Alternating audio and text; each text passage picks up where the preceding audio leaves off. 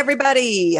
Welcome to a late episode of Myths and Monsters 17, Necromancers and the Boggy Creek Monster. Yeah. This was supposed to be podcasts the other day, day before yesterday. And day before yesterday. I don't know. It was supposed to be done on the last day of last month, and we're now in August. But I was up in New Jersey helping my daughter move. So yes, I didn't take my computer. Yeah. So yeah, that's on me. But a little bit late, but better late than never. So Necromancers and the Boggy Creek Monster. So tell me about the Boggy Creek Monster. I'm so curious. Yeah. So I stumbled across this, for these myths and legends, I usually like to do ones that I'm like familiar with, like I've covered werewolves and that kind of thing. Mm-hmm. I decided to step out of my comfort box and just find something completely off the grid that I never heard of before. All right. So I got this information from legendsofamerica.com. And so this is about the Boggy Creek Monster. I've never heard of that. So I hadn't either. So this creature is in the area of Fouke, Arkansas in Miller County. It's like southeast of Texarkana, which I've never heard of. And, again, called the Boggy Creek Monster. All right. So it's a sparsely populated area. So not very many people there. In the forested hills of the Ozarks. Yes. So the Boggy Creek Monster is also referred to as the Fouke Monster. I don't know if I'm pronouncing that correctly. It's Fouke. Fouke. It sounds right. Right. So it's been a legend of the area since the 1840s. So a long time. So it's a Bigfoot-like creature, and it's said to be about 7 feet tall. It walks upright and has like a smelly animal-like odor and is covered with hair. So essentially an Arkansas Bigfoot. An Arkansas Bigfoot. Okay. Yeah. So the Arkansas version of Sasquatch or Bigfoot, it's this hairy beast, and it has this reputation for killing chickens, livestock, and dogs in the area. But it's never been known to harm humans. So a relatively friendly Bigfoot. Relatively, I don't want it to kill my dog. I agree. I said relatively. Okay. It's all relative. Okay. It's all relative. So in the late 1860s, the beast allegedly harassed 2 families living outside Fouke, and the legend quickly spread from there. In 1973, so we skipped 100 years. Wow. The tale of the Boggy Creek Monster was made into an extremely low-budget movie, so you would probably enjoy it. I would probably love it. I'll have to find it. Yes, it's called The Legend of Boggy Creek. Okay. And actually, there have been about like 4 movies made about this creature, apparently, and I'm assuming they're all probably low budget. Okay. But I feel like you would get a kick out of them. I love those. Yes. So in 1997, again, 100 plus years later. Shush, don't laugh at me. All right. There were more than 40 sightings of the Boggy Creek Monster. And in 1998, the report said that the hairy beast was seen walking along a dry creek bed about 5 miles south of town. Whether, it's a legend or reality or whatever, the town of Fouke once capitalized on the legend. So it has signs up around the towns there. There's a gift shop that has a lot of Boggy Creek Monster themed things. But this is not, apparently it's not the case anymore. The locals have probably grown tired of this, people trying to come there and find the Bigfoot and everything like that. But allegedly, it was last seen near the junction of Sulphur and Red Rivers Road. And then I have a few accounts of recent sightings, recent in 2019. So wow, real recent. Okay. But I'm going to start at my 2017 sightings. Okay. So a man and a wife were driving south of Fouke near Boggy Creek at around dusk. The woman looked towards the northbound lane and saw a real tall, hairy, human-like figure standing at the tree line, just standing there. Okay. She became terrified as she looked closer, and the huge figure looked closer at the huge. Oh my goodness! Listen, I've had a drink already. We like drinks. I can't talk very well. But looked closer at the huge figure and asked, what was that? And so her husband, who was driving and couldn't look back fast enough to see the figure, didn't get to see it. But the woman doesn't think it was a person. It was too tall. It was too wide, is what she said. Could have been the Shadow Man. I guess they aren't hairy. They could be. It could be hairy. They could be. Also in 2017, November, a truck driver was traveling south of Fook at approximately noon when he observed what appeared to be a large hair-covered animal in a clear-cut pipeline. So I'm assuming between trees is like where he saw it kind of walking. The figure was moving upright on two legs and was moving between a fence and a deer stand, and it was large and hairy. So like the typical sightings of a Bigfoot. Are there bears in this area, do you think? That's a really good question. I don't know if there are bears in Arkansas. Because a bear on its hind leg, you've seen bears. A bear on its hind leg is wide and hairy and tall. Right. No, that's a really good point. Yeah, I don't know. In 2018, two female witnesses were driving north on the rural Highway 71 in the early evening. So it always appears at dusk, too, it seems. Okay. When they saw a large upright figure run across the road in approximately 4 strides. So, and bears don't run upright. No, they don't. No. As they passed by in their car, they could see it running down the middle of the road, which runs perpendicular to the highway. They quickly turned around because it spooked them. But by the time they got back to the side, because they wanted to see it. So by the time they got back to the side of the road, the figure was already out of sight. It spooked them, but they wanted to go back and look at it. But they wanted to go back and look at it. Yeah. That would be me. I'm going to turn around. No. If I see a giant upright thing run across the road, I'm like, solid, saw that in my lifetime, and I'm out. I'd be with those girls. What was that? Let's go find out. You're the first to die in a horror movie. I am. Plus, I'm blonde, so, First to die. I know. 100%. Yeah. That just adds to it. Yeah. But apparently it was moving very fast and with really great agility. So even I can't imagine a bear up on its hind legs running with good agility, No. Mm-mm. Interesting. Yeah. So, and then in 2019, November, a couple was driving south of Smackover, which is it's 65 miles south of Fook. Okay. And they saw a tall, upright animal dart into the woods at around 11 p.m. So this is late. It's probably dark. The creature looked as though it was about to run across the road when it saw the car and ran back into the woods. So I could still see that being like a bear or whatever. The couple described it as being very large. So at least 6 to 7 feet tall and definitely not human. Its eyes reflected in the headlights before it ran off with a swiftness that was way too quick for a human. But, I feel like most animal eyes reflect light in some way. Yeah. Gator eyes do. Spider eyes. Maybe it was a giant spider. That's worse than Bigfoot. If I were those two women driving in a car and I saw the Bigfoot behind me and then I came across a giant spider, I'm turning back to Bigfoot. Same. Yes. Me too. I would not go after the spider. Sorry. Absolutely not. I'm not going to do it. That's not in my to-do list of life. So that is interesting. I'm not done. I have one more. Okay.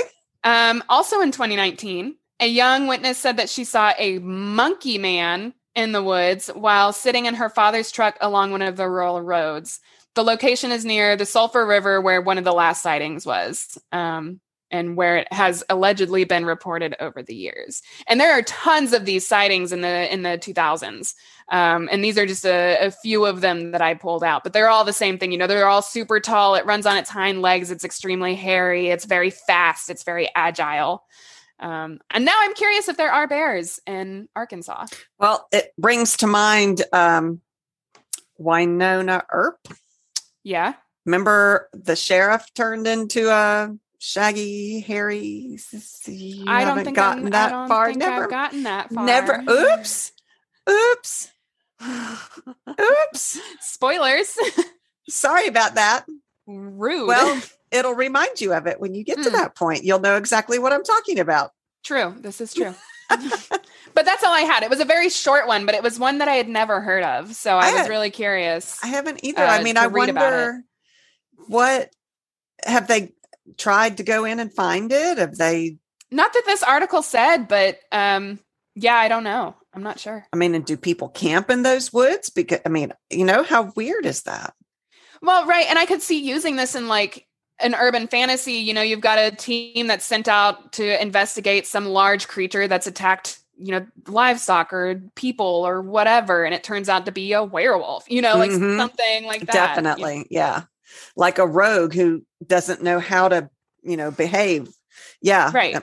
I mean, it could be interesting. Exactly. Yeah. All right. Well, I decided to do necromancy. Nice. Yeah. Interesting. I actually, after starting research today, started a new book. So of course you did. There you go. Yeah. I've got how many ones going now? Like at least 30. At least. Okay. So necromancy is the magical or occult art of raising and communicating with the dead. Okay. It has been used for thousands of years in civilizations around the world. Early writings about necromancy date back to ancient Greece and Rome. Nice. The literal meaning of necromancy is divination by means of a dead body. It comes from the Latin word necromantia, which in turn derives from the Greek word necromantia, spelled a little bit differently, which is the Greek word nekros, which means dead body, and mantia, which means divination by means of. So literally divination by means of a dead body. Cute. So I don't know that it's cute, but a practitioner's interactions with the dead can be much more complex and can have a physical impact. Boy, we're both struggling. A little bit. The world of the living. For example, necromancers may raise the dead to learn secrets, gain forgiveness, or to learn the name of a murderer. Oh, cool. Okay. It has been considered dark or black magic, even though many medieval necromancers were clergymen. Oh, yeah. Okay. The act itself of necromancy isn't evil. A quote, good necromancer's goal is improving the quality of life by exploring death. Right. A necromancer becomes a villain when he exploits death. Yeah. Like for personal gain kind of thing. Yeah. Ancient necromancers generally raise the dead in order to learn secrets or to gain insight into the future. The earliest literary reference to necromancy is in Homer's The Odyssey. Okay. Occasionally, the dead were raised so that the living could gain their forgiveness or direction, or in some cases, just to communicate. Listen, if I'm dead, don't bring me back to apologize. Just let me sleep. Yeah, for real. Medieval necromancers had the same goals, but in addition, they summoned the dead to manipulate the living and occasionally made use of the bodies of the dead. Okay. They generally wanted to gain control of the will, illusions, and knowledge. Over the millennia, the process for reaching the dead have changed dramatically. In some cases, it's very simple. Mediums, for example, may just call upon their spirits. You do the seance. Seance, yeah. Mm-hmm. Or, you could go into a trance without complex rituals or spells. But generally, there are complex rituals and spells. Usually they begin with the necromancer creating a circle. The circles are not just a symbol of power, but they're also a means to contain the spirit of the dead, thus protecting the necromancer. I feel like I need to take notes. I have a necromancer in one of my books, and do you? Giving me good information. Yeah, they are fascinating. Yeah. Words might be added to the circle, including inscriptions pointing to the north, south, east, and west. The names of the necromancer, the medium, and the spirits being called. There might be objects needed for the spell placed nearby, like pentagrams, athames, or candles. A lot of times the circle is made with the tip of the athame to draw the circle. Yeah. A prayer or a plea to the spirits, angels, or demons, whatever it is, the necromancer is invoking to try to help them with this spell. Right. Instructions for how the dead should appear and what they should do. Sacrifices might be needed. So animal blood, it could be milk, it could be honey, ashes, flour, salt. You could place those in jugs around or sprinkle them along the circle. Rituals ranging from simply knocking 2 stones together to burning candles, you name it, might be used. So in the Odyssey that I was talking about, the first written reference we have, the practice had to be done around a pit with a fire at night. And there was a special recipe that he had to follow that was taken with the blood from sacrificed animals that was for the ghosts to drink. And then he had to recite a chant. Okay. What kind of chant did it say? It said or prayer. So it could have just or prayer. Okay. Prayer. So often this one form of this is death magic, which is using the bones of an ancestor. You know how you can cast bones? You've seen that in movies? Yeah. And shamanism is from the past, which is actually where they argue that necromancy developed from, was often about connecting with their ancestors. And then I found this blog. It was fascinating. And she is a witch who calls herself a death witch. And she defines the difference between death witches and necromancy. And I'm just going to quote her. It's fascinating. I personally define death witchcraft as working with and honoring spirits of the dead, ghosts, ancestors, as well as the power of death itself, endings, and resurrections. Okay. Death witches reflect upon the concept of death, come to terms with their own death, and work through spiritual, quote, deaths in their lives. We also communicate with the dead regularly. Many of us heal and help the dead, and in return, they aid us in our magical workings. Nice. Rather than fearing death, we embrace it as a pivotal point in the cycle of life. How is this different from necromancy? Necromancy is a part of death witchcraft, but it isn't all of that path. Death witchcraft also involves working with death as a force, dead plants, healing the dead, and other aspects of the end of life.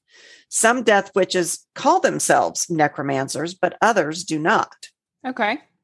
Today, the term necromancy is often reserved for ceremonial magicians who work with the dead. Some modern-day practitioners prefer to avoid the term because of its association with fantasy. Interesting. And that's fair enough. That's the end of her quote. Yeah.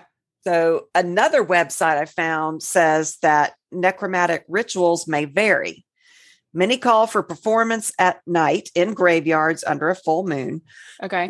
I mean, to me, that's kind of cliche, but maybe that's what's needed. I don't know. I don't know. Sure. These things. Yeah. Days of preparation may precede the actual summoning. The necromancer meditates on the dead who will be summoned, precipitates the deities of the underworld, and eats food associated with death, such as the flesh of dogs. Oh. Which are associated with the underworld, black bread, and unfermented grape juice. Okay. Those are all very different things. Yeah, and none of which I really want to partake of. I mean, unfermented grape is just grape juice. Yeah. It's just grape juice. When you lump it with black bread and the flesh of dogs. You leave those parts out, but that's what I'm saying is they're very different, right? I don't want to have anything to do with it. Although I am drinking wine, which is fermented grape juice. That's what I'm saying. That's what I'm saying is they're all very different things. In the Middle Ages, it was believed that necromancers ate corpses. Ugh. That's called cannibalism. Yeah. Corpses or pieces of corpses and blood from the living or a sacrificed animal might be used in the ritual. That's gross. Necromancers protect themselves from the wrath of the dead by performing their rites within magical circles or by wearing amulets. Got it. In necromancy, for the reanimation of the corpse itself, which is what we've seen in our fantasy novels, the corpse must be propped upright on its feet to symbolize the return to life. I can be alive lying down. Herbs are placed on its chest, which, how do you do that if they're upright? But regardless. Just stick use Velcro. We're going to Velcro. Yeah. Okay. Herbs are placed on the chest and head to magically restart breathing. The corpse may also be anointed with the necromancer's own blood. So you could use that in your book. Okay. The necromancer utters incantations to command the dead person to re-enter its corpse. If the ghost fails to respond, the necromancer threatens it with tortures in the underworld. Oh, that's fun, cute, adorable. Love it. Now, I do have a favorite series that deals with necromancy. It is the Grave Witch series, which I have finally finished. Yeah, it's a good one. I have not finished it yet. No ending spoilers. Okay. Kalena Price is the author, and she does this wonderful twist on necromancy. The character is a witch who is able to bring back dead spirits for a brief time to find out how they died or get various information for her clients, like, where did you put the treasure? That type of stuff. She's a PI. Yeah. And, so she helps the police in trying to figure out who the murderers are, that kind of thing. Which I love that twist on necromancy. It is absolutely fantastic. Yeah.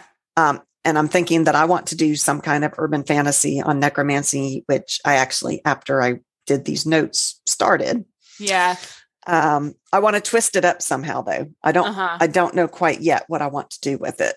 Yeah.